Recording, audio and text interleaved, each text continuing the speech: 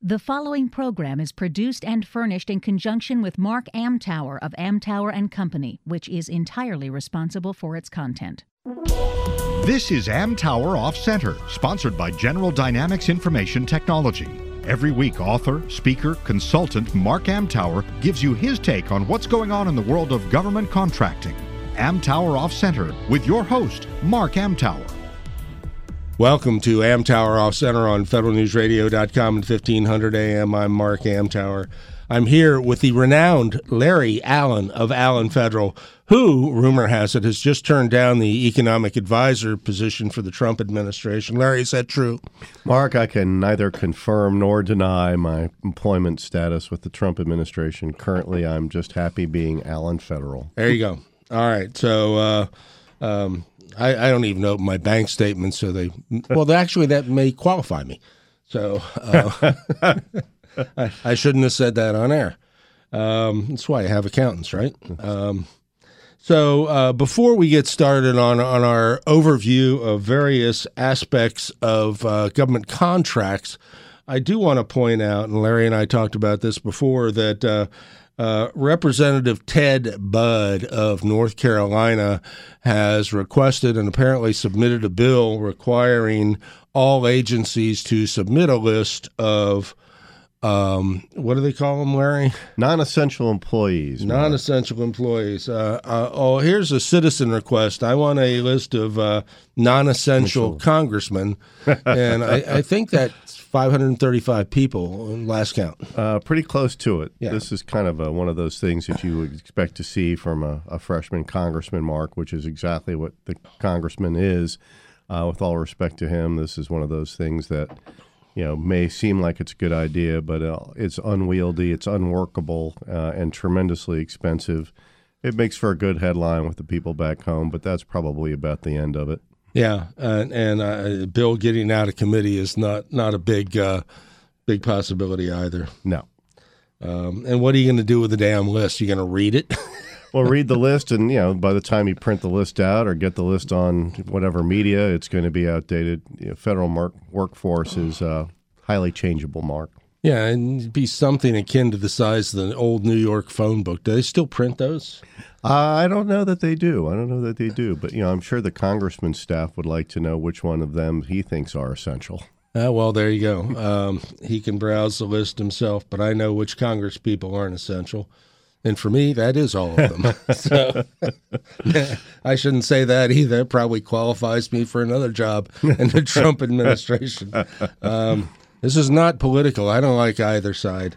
So, Larry, you wrote a memo last week.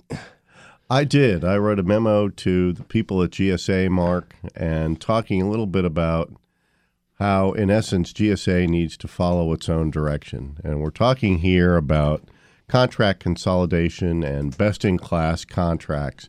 Category management, as you know, Mark, and some of your listeners know, has been a big issue, not just in GSA, but in the Office of Management and Budget for the last, several years, going back to the previous administration. And the whole idea is to identify best-in-class contracts, reduce duplication, have agencies use the ones that make the most sense. The memo I wrote to GSA was basically saying, you really ought to follow your own direction, because there are at least two instances here where GSA is maintaining contracts that have high access fees, the fees that user agencies pay to buy from these contracts, and really have small sales compared to their GSA schedule equivalents. And while GSA may point out that these contracts aren't nearly identical to each other, Mark, they are undeniably each in the same class. And when you're talking about identifying best in class and reducing user fees and reducing overhead, these are two areas that GSA could do just that without and better manage its own portfolio. They could put resources to where those resources are better needed. Talking specifically about the Office Supply 4 contract, we're currently in the Office Supply 3, which is kind of a strategic sourcing, category management. You mean the one where they trashed 500 contractors on the old 75? Pretty much that one, yes, that's exactly right. I remember that. Where it's all about price, and it's all about It's all about Staples and Office Depot. Well, it's well, right. I mean, you talk about it. Really is a good point. I mean, GSA talks about we got most of the companies on this contract are small businesses. Well, yeah, but they aren't making any money. Yes, they are, but they're not making any money. The people who are making the money are the one or two larger contractors that are participating on this. So we're talking about OS4 versus the GSA Schedule 75 that GSA has finally now reopened to new offers, so you can get some of those 500 back on. What's the fee on OS4? OS4 has a 2% access fee, which 2%, and 75 has 0.75. Okay.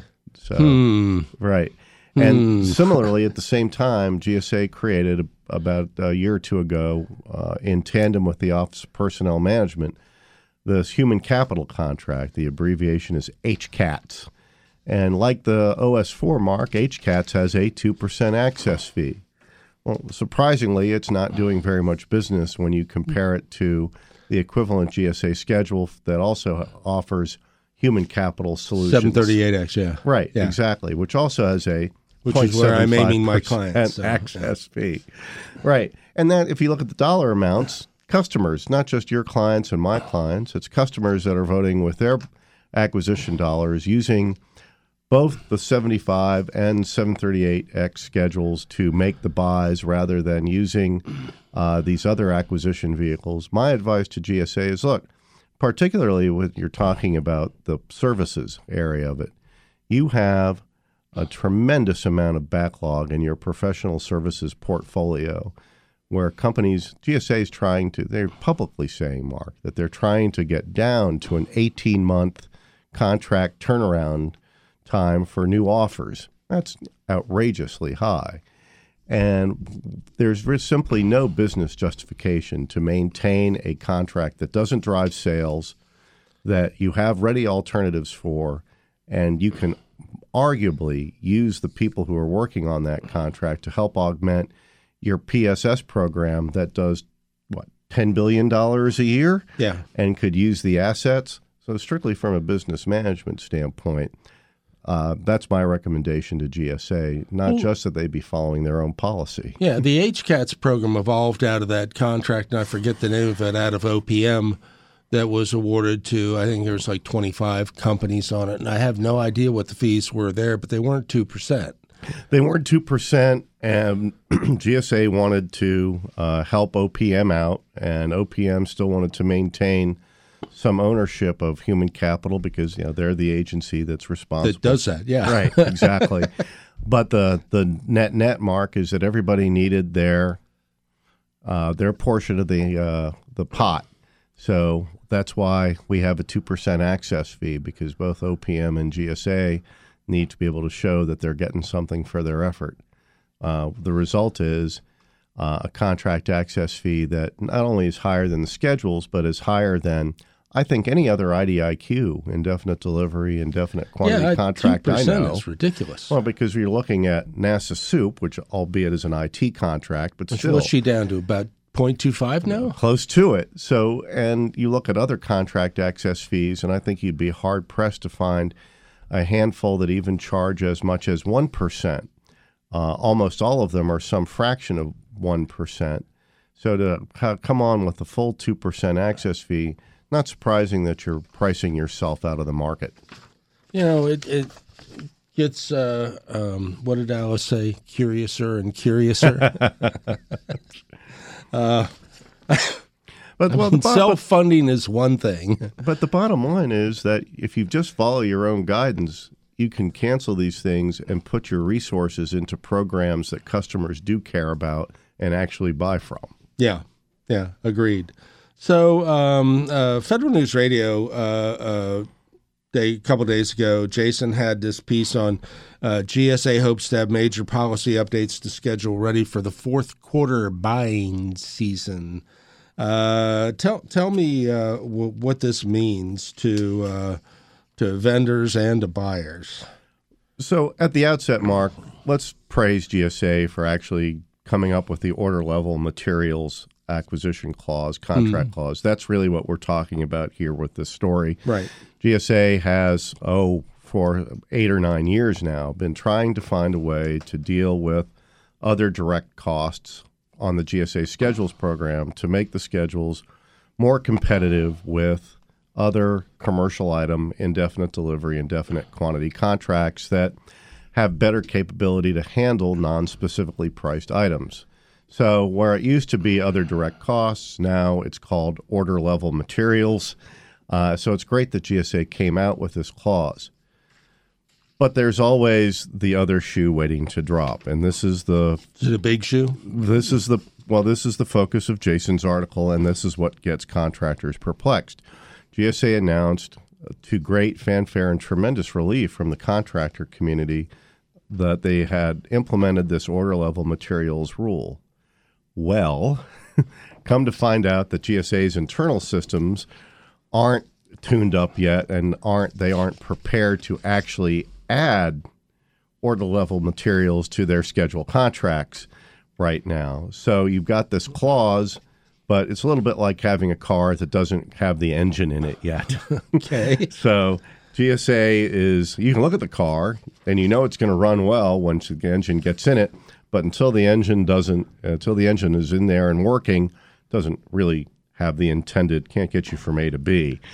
Well, maybe GSA didn't specify which year buying season this was going for.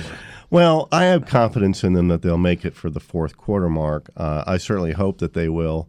But you've got to have your internal systems running concomitantly with your acquisition rules so that when you have this new feature, one that's been highly anticipated and is going to be extremely in high demand, you want to be able to make sure that it can get rolled out at the same time. So the fourth quarter this year, generally speaking, is going to be tremendous in terms of the pace of business and the amount of business that gets run through not just GSA but all government contracts. This order level materials clause would be a key feature to put the schedules on a more even playing field with other IDIQ contracts. So I hope that they can actually get it up and running and get the engine in the car in time. Yeah, it's a great idea, but I mean, is there an impact from creating this new SIN for the OLMs? Is that a biggie? Oh, it is a biggie. It is a biggie because let's pick that up on the other side. You're listening to Amtower Off Center on federalnewsradio.com, 1500 AM. Larry and I will be back right after this. Welcome back to Amtower Off Center on federalnewsradio.com and 1500 AM. Larry, pick up from where you were on that SIN for the OLMs, please. Right. So we were talking into the break, Mark, about GSA's order level materials contract clause, and you were asking me if it was a big deal. And indeed, it is a big deal. It's going to enable schedule contracts to better handle non-specifically priced items. What are we really talking about here? Well, we're talking here about things like travel, things that are indirect costs to your scheduled purchase order, but nevertheless are important to having that contract be workable for you. In the world of contracts like GSA Alliant or Oasis or even the NIH, large services-based IDIQ contract, they have constructs for handling order level materials baked in to those contracts. The schedules program up until the advent of this clause have not had that capability. So that's been a factor in having customer agencies not want to use the schedule for things that require outside costs, that favors other contract vehicles. Even when you've got a customer agency that wants to use the schedule, they've had to come up with a series of one-off specialized ways to address the order level material issue. So that hasn't been neat and clean, and it's required some extra work. So now we have this new capability that really does even up the schedules, at least in terms of outside costs that are necessary to the execution of what can be complex contracts. That's a good thing. It gives customer agencies more choice, makes the schedules program more viable. So I'm all in support of it. Just GSA needs to get their internal systems up to speed in short order so that now that the clause exists, it can actually be implemented. Okay.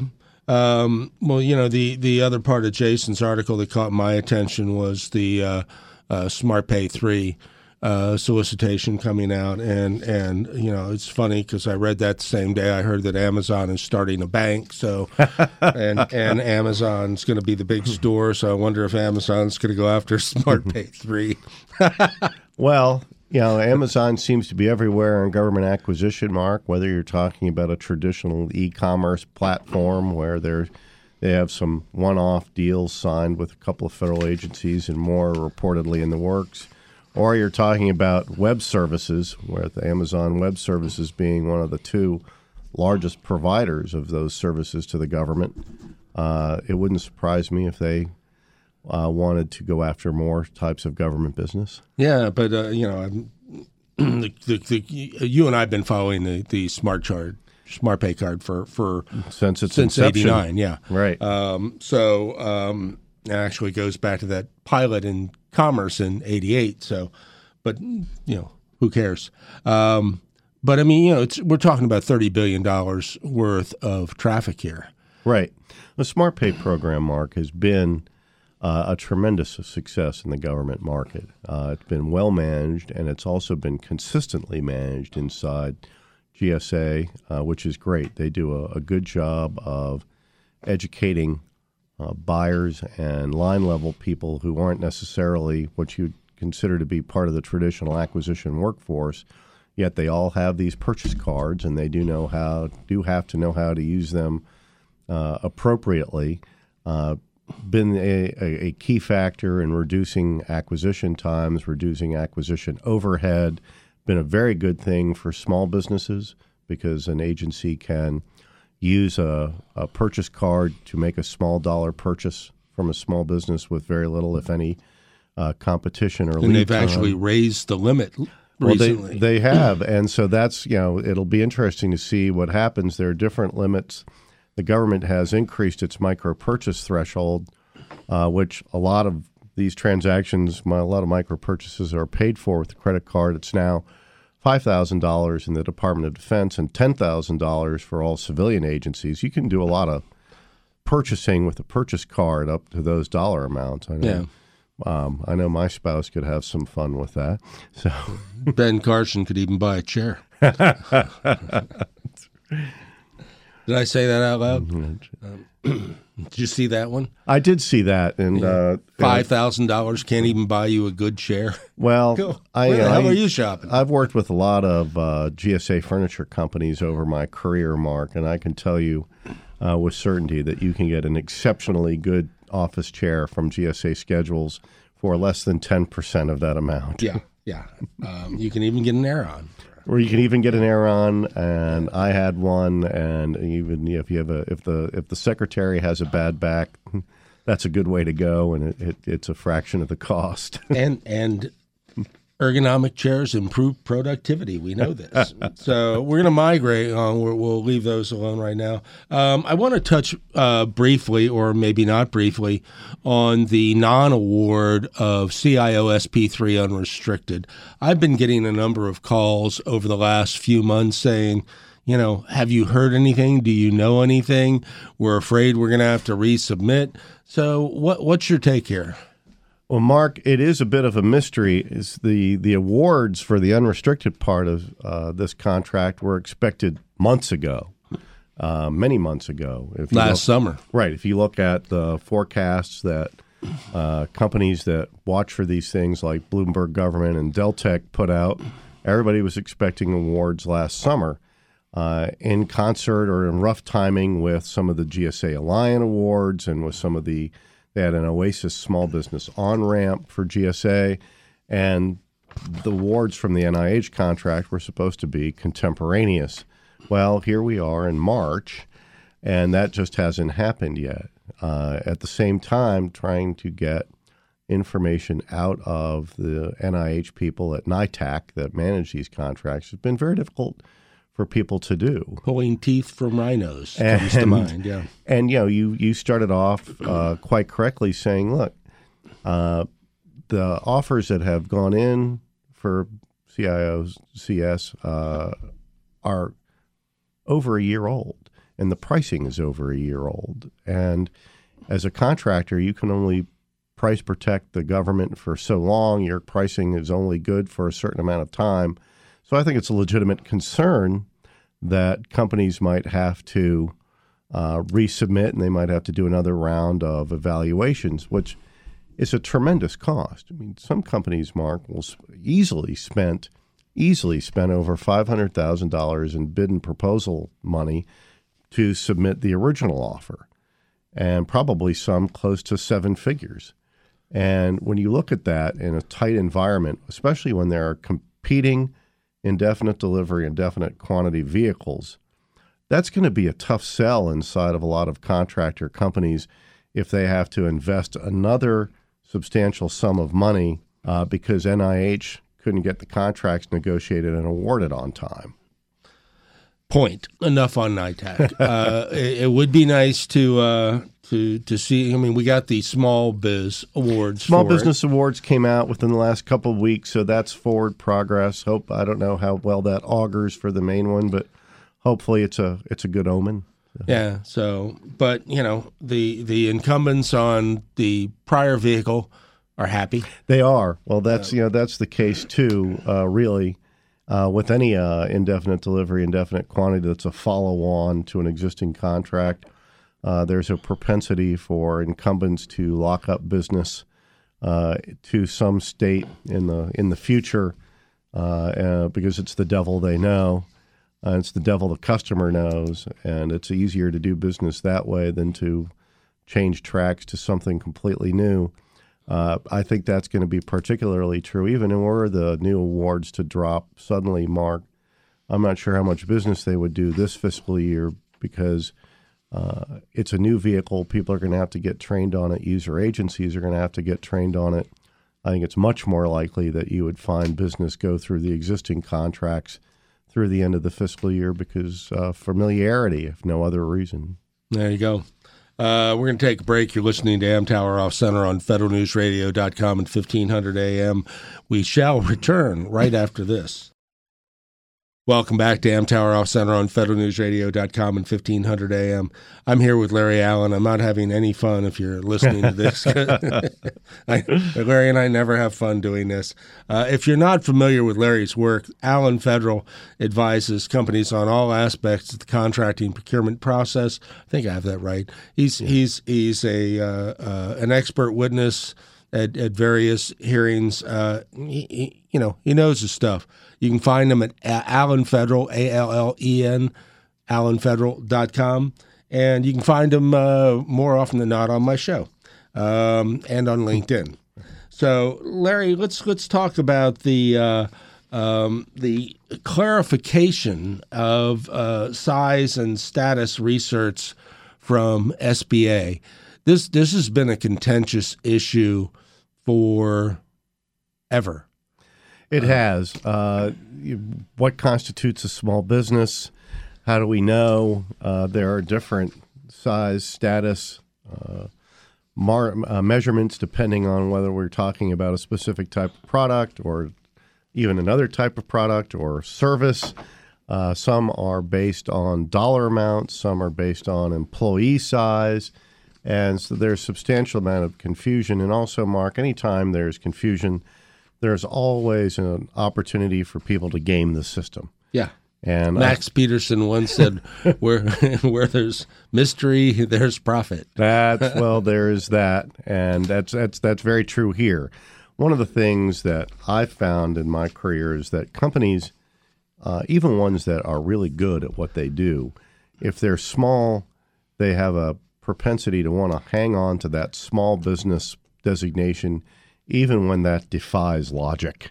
Or law. or yes, in some cases, or law. And that ultimately gets them in trouble. So the advice that I give to businesses is, look, it's okay to be other than small, which in normal everyday conversation would be large. But in government, that's how they say it. Own that. And if you have some opportunities where you're still considered a small business, depending on the type of work being done, that's fine. But don't become obsessed with your status. Rather be obsessed, if you're going to obsess, with the quality of the solution that you're delivering. And this really is what the SBA is trying to get at here, Mark, with this. It's the latest in a series of pronouncements coming from the Small Business Administration talking about size standards and how you determine whether or not a company is small and when you get to say.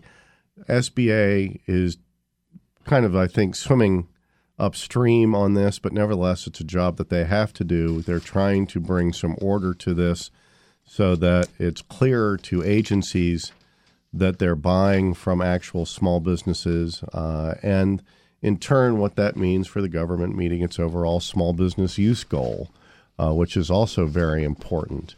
So I give some kudos to the SBA for trying to clarify this, but at some level, it's not necessarily going to be clarifiable. Yeah, I mean, I will also say this is a great effort, and it looks like they got input from a variety of sources to come up with this, because it doesn't look like it was something cooked up in a back room with a six-pack.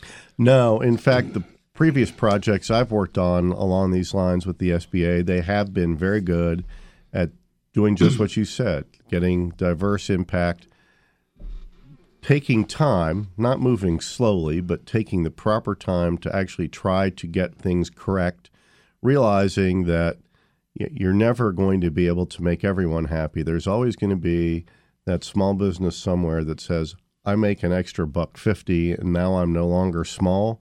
Well, the line has to be drawn somewhere. And it's kind of like paying your taxes. If you're at a certain income level, you get to pay the same percentage as somebody that makes a lot more than you. Yeah. That's just kind of the way that goes. Yeah, it sucks. But it doesn't mean that, right, it does indeed, but it doesn't mean that in this case that the SBA didn't make a reasonable effort to try to do the best they can. Yeah, I'm probably gonna fish around for some of my Ed Swabs and service disabled smalls and maybe some 8As and see if it makes sense. But the one thing I think they addressed in here, correct me if I'm wrong, is the ability of a small business to hang on to a piece of a larger contract after they're still winning business even if they outgrow the status during the course of the vehicle. Right. So if you're a small business, you get to continue working on the pieces of work that you're doing until the contract ends. That's pretty standard and consistent with other types of government contract clauses, Mark, that tell companies of any size that they have a certain amount of time to do work on a contract. Even in some cases, if that contract has come to an end, you still have time to wrap up the work that you're doing, and it's a fairly lengthy time as well. So this SBA rule kind of makes the ability for small businesses or formerly small businesses to continue to do that work until it wraps itself up, which is great because it means you don't have to make a jarring transition from one side of the ledger to the other. But again, my recommendation to contractors is, and you've seen it too, there are companies that succeed because they have a small business designation, and when they lose that designation, they're adrift. And boy, at some point, if you're a successful business, you're not going to be small anymore, and you need to plan for that transition. And there are companies that do that. And should.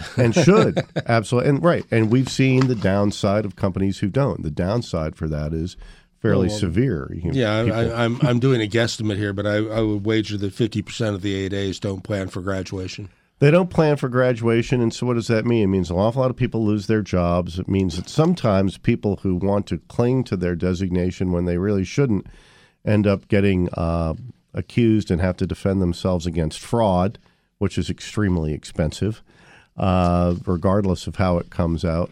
So a little planning for your business, just as you would hope the government would do good acquisition planning on its end. Cool. All right, so let's migrate. There was I get a legal feed from JD Supra, and I focus on just government contracting issues. And one of the things that Morrison Forster wrote about was acquisition disruption, innovative concepts in government contracting. And you took a look at the article too. So we're talking about OTAs and other, I mean, there's always been other ways to do business. Right. So specifically, the big thing, particularly in DoD contracting, Mark, is other transaction authority. Either goes by OTA or more recently OT. I guess having two letters is more trendy than three. But at its bottom line, as you intimated, OTA isn't new. It's been around for a while. What is new is that about 2 years ago, Congress gave the Department of Defense more authority and encouraged them to use other transaction authority for a broader array of acquisitions.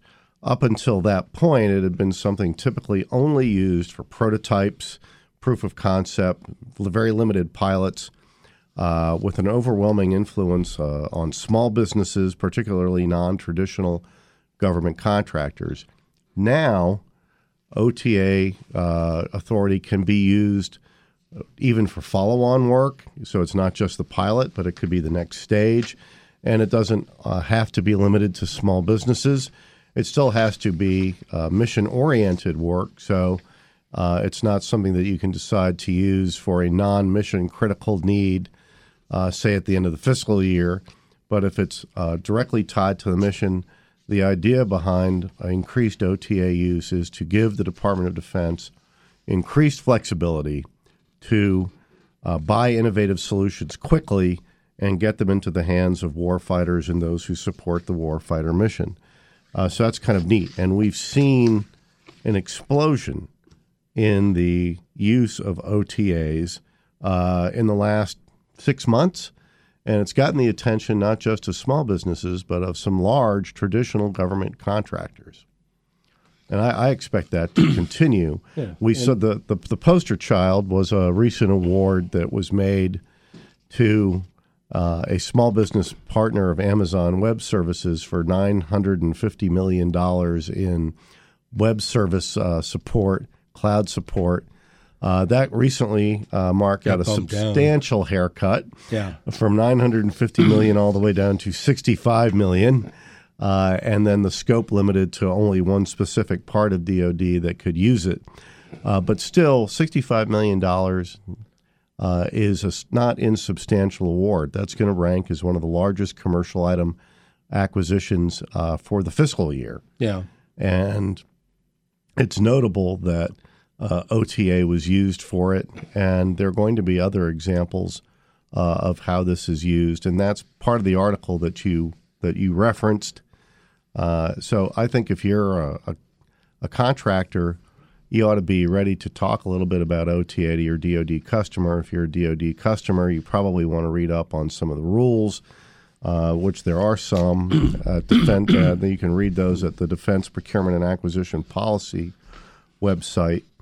For contractors, Mark, they want answers. How do I do this? Give me the roadmap. Well, there is no roadmap. There are directions, there are directives. You, too, as a contractor, can read the Defense Procurement and Acquisition Policy website, where they have a compendium of guidelines on OTA, and that's useful. But this is kind of a new way to use an old tool. Yep. And anytime you have that, Mark, there's going to be more desire to use that tool than real specific knowledge about how it's best used. Yeah. There were a number of other, by the way, all of the things that I talk about on JD Super, I also tweet. So if you want to see the original pieces, find me on Twitter at @AmTower. I don't tweet, 200 times a day. So if you just scroll back a week or so, you'll see these and a lot of other articles referenced. And that's primarily what I use Twitter for, is to push out neat stuff that I find.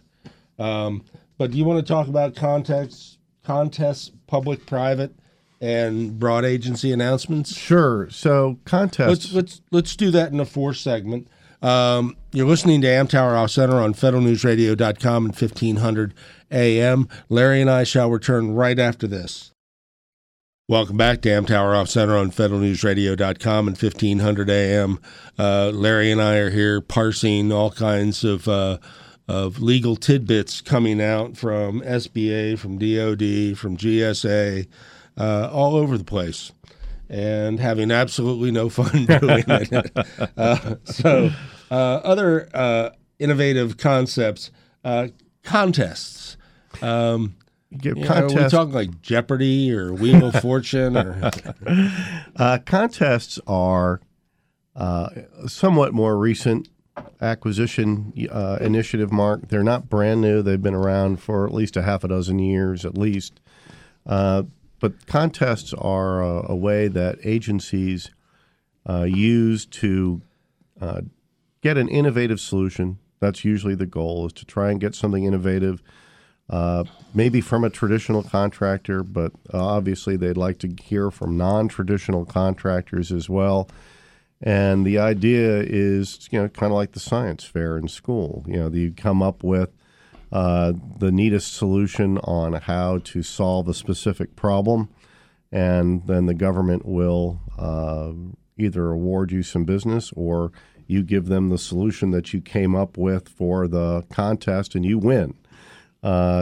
So you have to be a little bit careful in contests, because your company can do an awful lot of work and try to validate a need inside of a federal agency, but how much you get paid, or even whether you get paid for the work you're doing in a contest environment, is something you need to watch very carefully. Contests can be a cool way to validate a process, to get your company on the map, to do government work. It can validate you as a good supplier, one that understands at least some concepts of the federal market. But agencies sometimes use them to get solutions that they need, but they can't always pay full price for. So I urge a little bit of caution in that arena. But if you go in with your eyes wide open and have a good business management plan on what it is you're trying to get, and your agency customer has been somewhat specific about what their part of the bargain is going to be, contests can be a kind of a fun way to do things. Okay. What about the public-private partnerships we've been hearing about again for a long while? A long time. And look, public-private partnerships get a lot of talk, and periodically they come around in the acquisition cycle. And here they are again. So they're a good concept. I never see them as broadly adopted as some people would want them to be, or as some senior government professionals would like to see perhaps happen. And there are a lot of reasons for that. And to be fair, they're not all on the government side of the ledger. You get particularly larger companies that can have just as many rules and regulations about who they do business with and how as the federal government has. You and I have, I think, probably both experienced that in our careers, the hoops one must go through. But any event, a public-private partnership. Have you ever walked away from a consulting gig because of that? I have, indeed. So have and I put delineators now on if I'm forced to learn somebody's billing procedure, I charge them for it. And my hourly rate's now $480 an hour. There you go. You're catching up. Yes. So in any event, public-private partnerships can be a good way to solve a thorny issue that an agency has not been able to address itself. You bring in some private sector expertise. They sit down with your head shed people, and you come up with a solution. Frequently, the company end of this, Mark, is going to be a nonprofit entity for lots of reasons. One is nonprofit entities that focus in this area like to do business as a public-private partnership. Secondly, a lot of government agencies like the idea of doing business with a nonprofit. They have in their mind it's a somewhat cleaner concept than doing business with a for-profit contractor. Usually I see these apply to strategic level issues like where is the agency going, or How are we going to really implement the cloud-first policy that the administration told us we need to implement? So I don't tend to see public-private partnerships for things like telecommunications solutions or a straight IT play that involves a lot of product. But for what they're used for, if you're in that head shed space, in that federally funded research and development corporation space, then your public-private partnerships are a good way for you to do business. Okay. The last point that this piece made was, and I'm not familiar with this really, broad agency announcements. Well, broad agency announcements, I've heard of them before, Mark, and again, they're coming back up. And you want to know as an acquisition professional, regardless of whether you sit on the industry side or the government side, about all of the tools in your acquisition kit. And so we talk about contests, we talk about OTA and partnerships. One of the other tools in the toolkit is broad agency announcements, and they're for a very specific type of government acquisition. Typically, you see broad agency announcements used in scientific or technical situations where the government has a thorny scientific or technical issue, maybe one, typically one, for which a readily identifiable commercial source is not available, one where the government probably wants to ultimately have ownership of what other technical or scientific solution comes out of the work. But they're used by agencies to communicate research interests. And again, this can be for-profit or nonprofit companies, but you're going to have to, on the company side, really possess that specialized technical or scientific expertise that the agencies actually looking for. And they're just not limited to scientific and technical work, Mark. Typically, the agencies that engage in broad agency announcements are limited to a handful of government operations, like the Department of Defense, transportation. Not surprisingly, you see DARPA in there, even the Agency for International Development, perhaps the Food and Drug Administration, looking for ways to meet specific scientific needs. So if you're in that area, or if you're an acquisition professional that in the government that gets presented with a question by your program manager people, look, we have this issue. How do we acquire the solution or the expertise we need? Broad agency announcements could be a good way to pursue that. Yeah, cool. If you're listening on the radio, go to federalnewsradio.com and look up Amtower, because Larry and I got a couple more things to talk about. But if you're on the radio, we're wrapping up right now. Larry, again, thanks always for coming in. Again, you can find Larry at Allen, ALLEN, federal.com. Find him on LinkedIn. And you can find me on LinkedIn or at federaldirect.net. And I suggest you do so. If you need help on the contracting side, Larry's your guy. If you need help on the marketing side, or especially LinkedIn, that's where about 80% of my consulting has been over the last 2 years, is coaching sales, marketing, and BD teams on leveraging LinkedIn to grow your business, particularly ABM and social selling. So thanks for listening to the radio. Tune in to federalnewsradio.com to pick up the rest of this interview. All right, Larry, we're back on the air. So let's talk about the NAICS codes assignments for content. This is an issue that you and I have been monitoring, not together, but separately for, literally decades. I remember when the Commerce Business Daily, the publication that was mailed to you, yellow sheets. Yeah, used to hide the IT stuff, like in the kitchen department. Right. It was just weird, but it was intentional. So there's been a review of this. Were you involved in the review at all? I was, Mark. The Government Accountability Office was asked to conduct a study on NAICS code use by Congress. The idea was are government contracting officers cherry-picking NAICS codes? Is there NAICS code shopping?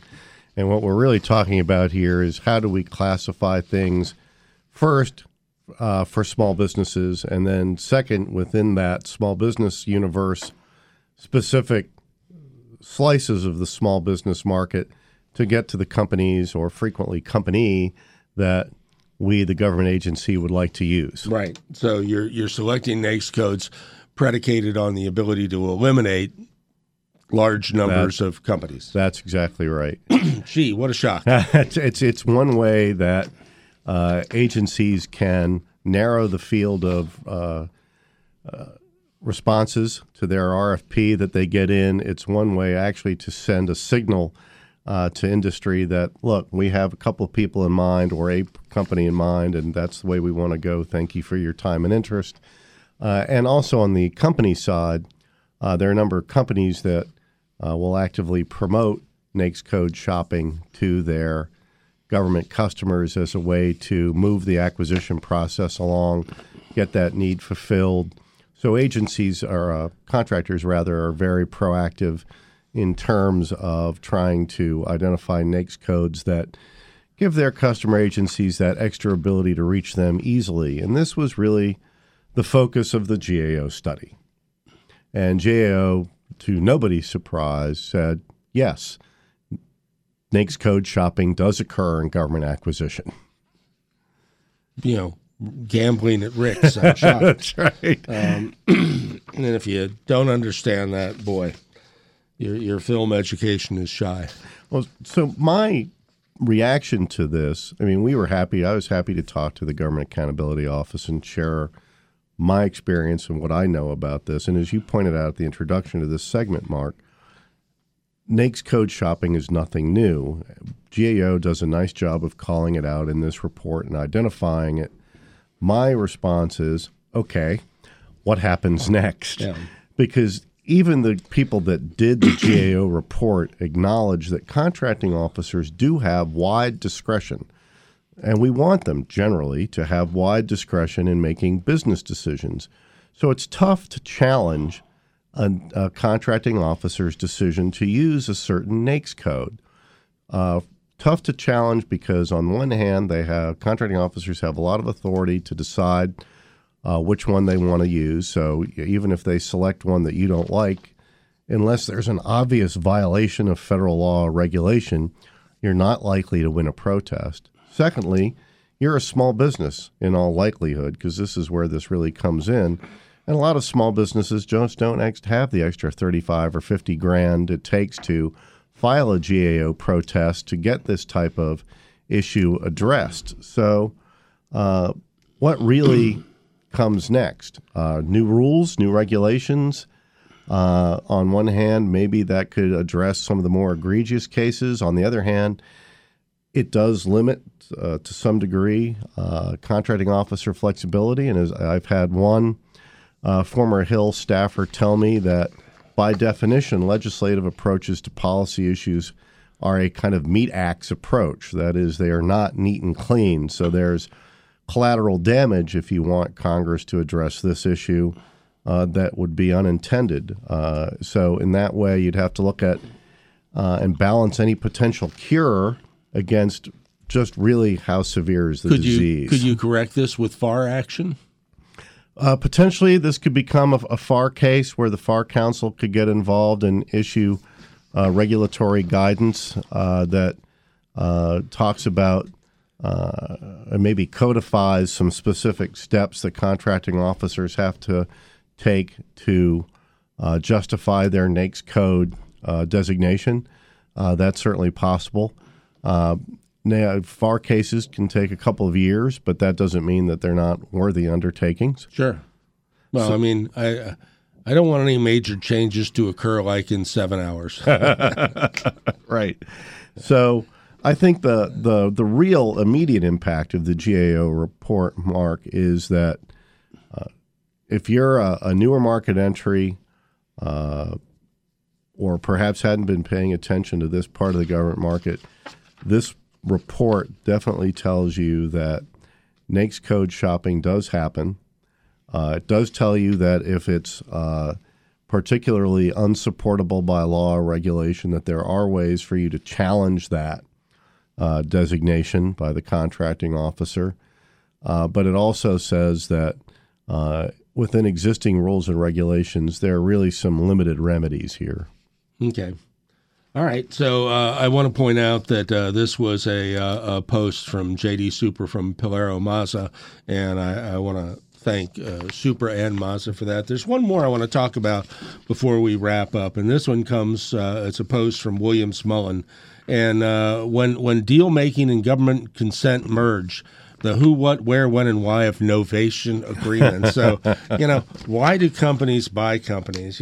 So like I advised CDW back in the mid 2000s, I think starting around 2003 or so, and we missed one of the soup things because, was an internal personnel issue. We'll let it go at that. I don't want to get actionable here. Right. But so we went out and bought a company that had soup. Right. And for CDW, IT sales, soup, Yeah. there's a fit. That's right.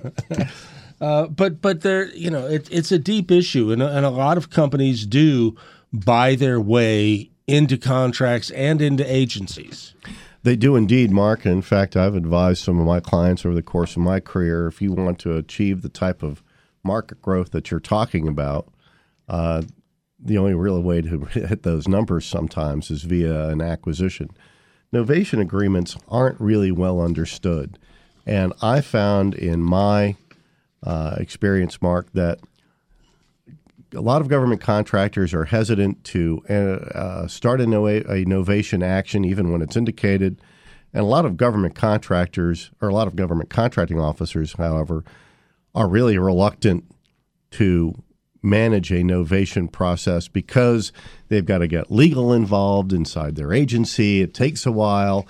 They've got 5 million other things they want to do.